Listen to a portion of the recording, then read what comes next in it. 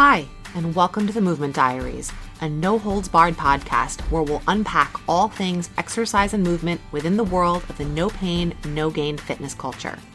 Hosted by me, movement coach Jordana Edelstein, we'll dive into why exercise has notoriously become all about self-punishment, fixing what's wrong with how your body looks, and burning off last night's pizza, rather than simply feeling good and strong in your own skin. Let's have some honest, candid conversations about how to shift the all-or-nothing mindset around fitness and reclaim movement and exercise as a way to feel capable, confident, and empowered in your own body and mind. Ready to break the rules of exercise with me? Let's get started.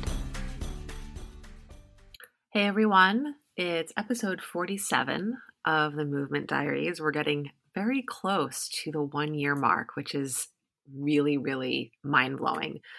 Thank you to everyone who has been listening and following along and has shared this podcast. We have a very small but very loyal following, and I really appreciate everyone tuning in and subscribing and all those things. So I've been talking a lot lately, kind of with clients and on social media, about this idea of your future self. And how keeping your future self in mind when you're making choices is really important. And I think it's easy to say, well, what about like living in the now? What about paying attention to what you're feeling in your body? What about being present? Like, yes, both and. As usual, both and, which is another big thing I've been talking about recently. Maybe that'll be next 2 weeks from now, the solo episode. But if you are paying attention to what's happening in your body, the truth is that's actually going to lead you in the direction of where you want your future self to be. It's when we kind of want to shortcut that and not pay attention and just sort of do what feels on the surface like what we want, which often is not what's really needed, that we end up kind of not staying in alignment with our goals and how we want to feel. So here's like a perfect example. A couple of weeks ago, we'd been out like all day on a Sunday. I don't remember what we were doing, but we got home almost like 5 o'clock and I had done no food prep for the week. And I will tell you that at 5 p.m. on a Sunday, I have zero interest in being in a kitchen, in cooking in any form, which is something I already don't enjoy doing. And then doing it at a time when really I just want to be kind of like relaxing and chilling and watching TV or whatever it is. But I have gotten enough practice with this to know that if I did not go in the kitchen and get at least something, the bare minimum ready, that I would be setting myself up to be in a not great situation come 12:30 on Monday. And I know that it is not worth it. My instant comfort in that moment to find an extra half hour on the couch was not worth it for how I would feel at 12:30 on Monday when I have 45 minutes in between calls and I'm really hungry and I don't have time to go out to get lunch, and I will inevitably end up eating snacks for lunch. And that never ends well for me. It triggers cravings. I'm not full. I keep eating throughout the rest of the day. I'll get moody. It's like a whole thing. I know what happens. And so in that moment, I knew I was thinking about my future self like 18 hours from now. And I'm like, I need to do right by her. So I need to go into the kitchen and do just the minimum. I didn't stand there and cut vegetables and roast them for an hour or cook any type of meat.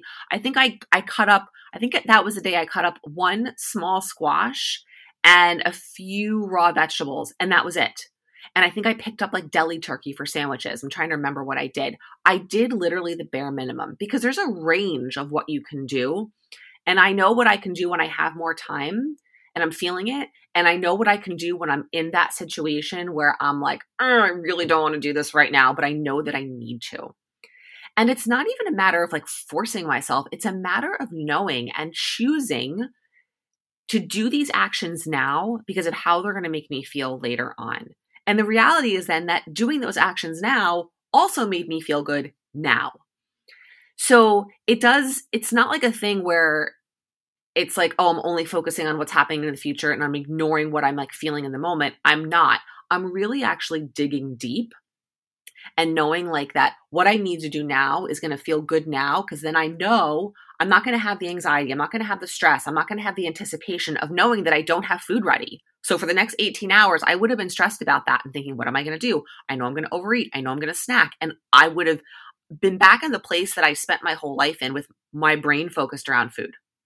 And so I know what I need to do to not live like that. And I do it. And I do it on repeat all the time, because it makes me a happier and better person. And it's really that simple.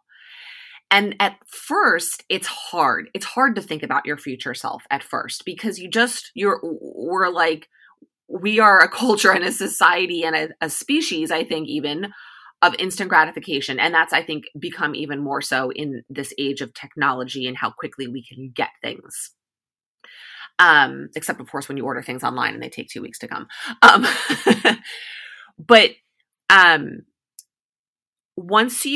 it's that sometimes it's almost that first time, maybe the second time, that feels the hardest.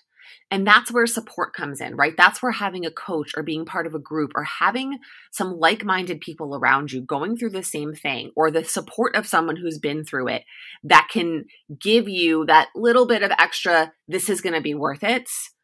Even if it's like a leap of faith for you in that first moment, but then you get the evidence because you see, and now you have proof. You have proven to yourself that this works, that thinking about your future self, even in a moment where it feels hard and it feels uncomfortable, works.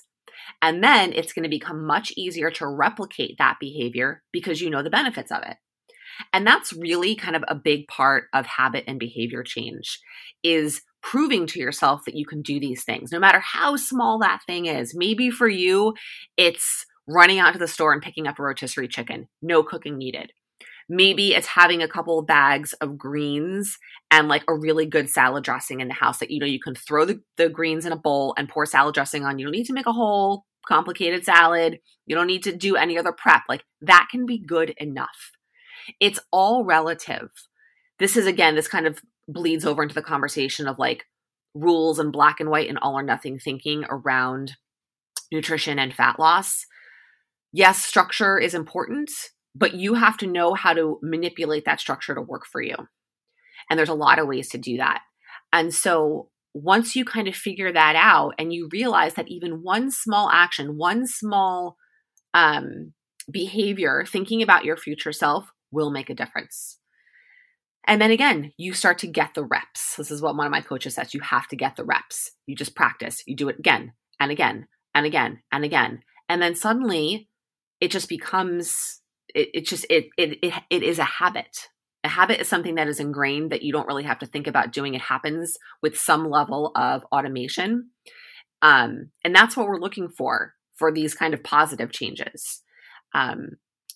For me now on Sundays, I know I might always write it down on my planner, but there's always some type of prep happening. It's not always cooking. Sometimes it's spending a little bit more time at the store to get some pre-made stuff. That's what I did this past Sunday. I knew we were at a party. I wasn't going to want to come home and deal with cooking. I had things to do in the morning. So I made sure that I got some pre-made stuff. I went to the deli. I got pre-cooked chicken breast. I got some farro. I got some broccoli. So I didn't have to do anything, but that was a different form of prep.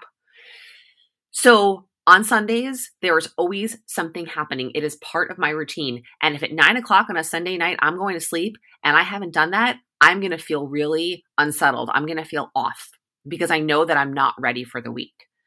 And so I've proven to myself how beneficial this is. And so now it's much easier to do. So I really encourage you, like if this is something you have struggled with, which is totally normal, to get yourself support. When you're trying to establish this at the beginning, it's hard to do stuff like this on your own because it's new and it's different. And this is why starting with something really small really matters, because it doesn't feel like you're going from spending all day on a Sunday, I don't know, doing whatever it is you do on a Sunday, to spending 2.5 hours cooking food. No, don't do that. I highly discourage you from taking that route. It is not going to work. Can you spend 15 minutes in the kitchen prepping something? Can you stop by the deli on the way home and get like some pre-cooked chicken breasts and veggies so that you have them, and then maybe roast some potatoes at home to go with it? Pick one small thing to do and then reap the benefits of that during the week and see how good you feel and see how then that influences and impacts the rest of your day, because it will. You will have to spend less mental energy thinking about food, which means you'll have more mental energy to allocate to the rest of the stuff going on in your life. Your work, your kids, your family, your errands, the leak in your roof, whatever it is that you have going on, food doesn't need and doesn't have to take up so much space in your brain. And so this has been a huge way for me to kind of transform that and to not have food take up space in my brain, because I'm thinking about my future self and I'm taking the actions now. And I'm using this Sunday action. I've been talking about that a lot, but this applies to a million different things. This applies to movement, to how am I going to make time to walk, right? So if you know that you want to go for a walk 3 days a week, and that time for that walk may have to come from somewhere. So what can you do in advance to set yourself up? Is it setting your clothes out? Is it getting an accountability buddy? Is it doing like an extra load of laundry or doing something else in advance so that you have the time available to do the walk during the week, so that it's free for you? So that in that moment, you're like, oh my God, I have a million things to do. I'm supposed to be going for a walk. I have no time to walk. What can you do to free that up? Thinking in advance. One small thing.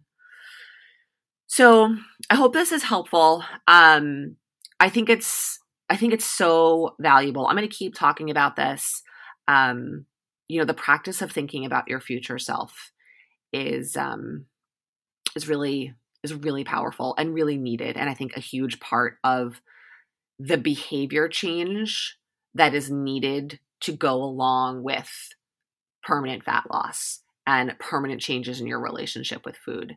I think without it, I think it's a lot harder to get there. So those are my thoughts for today. Thank you for listening. More soon, and have an awesome day. Thanks so much for listening to this episode of The Movement Diaries. If you love this episode or are enjoying this podcast, I'd be so grateful if you left a review wherever you listen to your podcasts. And if you want more information or want to learn more about me or anything I offer, you can check me out on Instagram. My handle is just my first name and my last name, Jordana Adelstein. Website is the same thing. I have lots of free classes and tutorials, and I'm always sharing. I'm on Instagram pretty much every day, sharing what's going on in my life and how to make movement and exercise a more joyful part of your routine. Again, thanks so much for listening. Have a great day.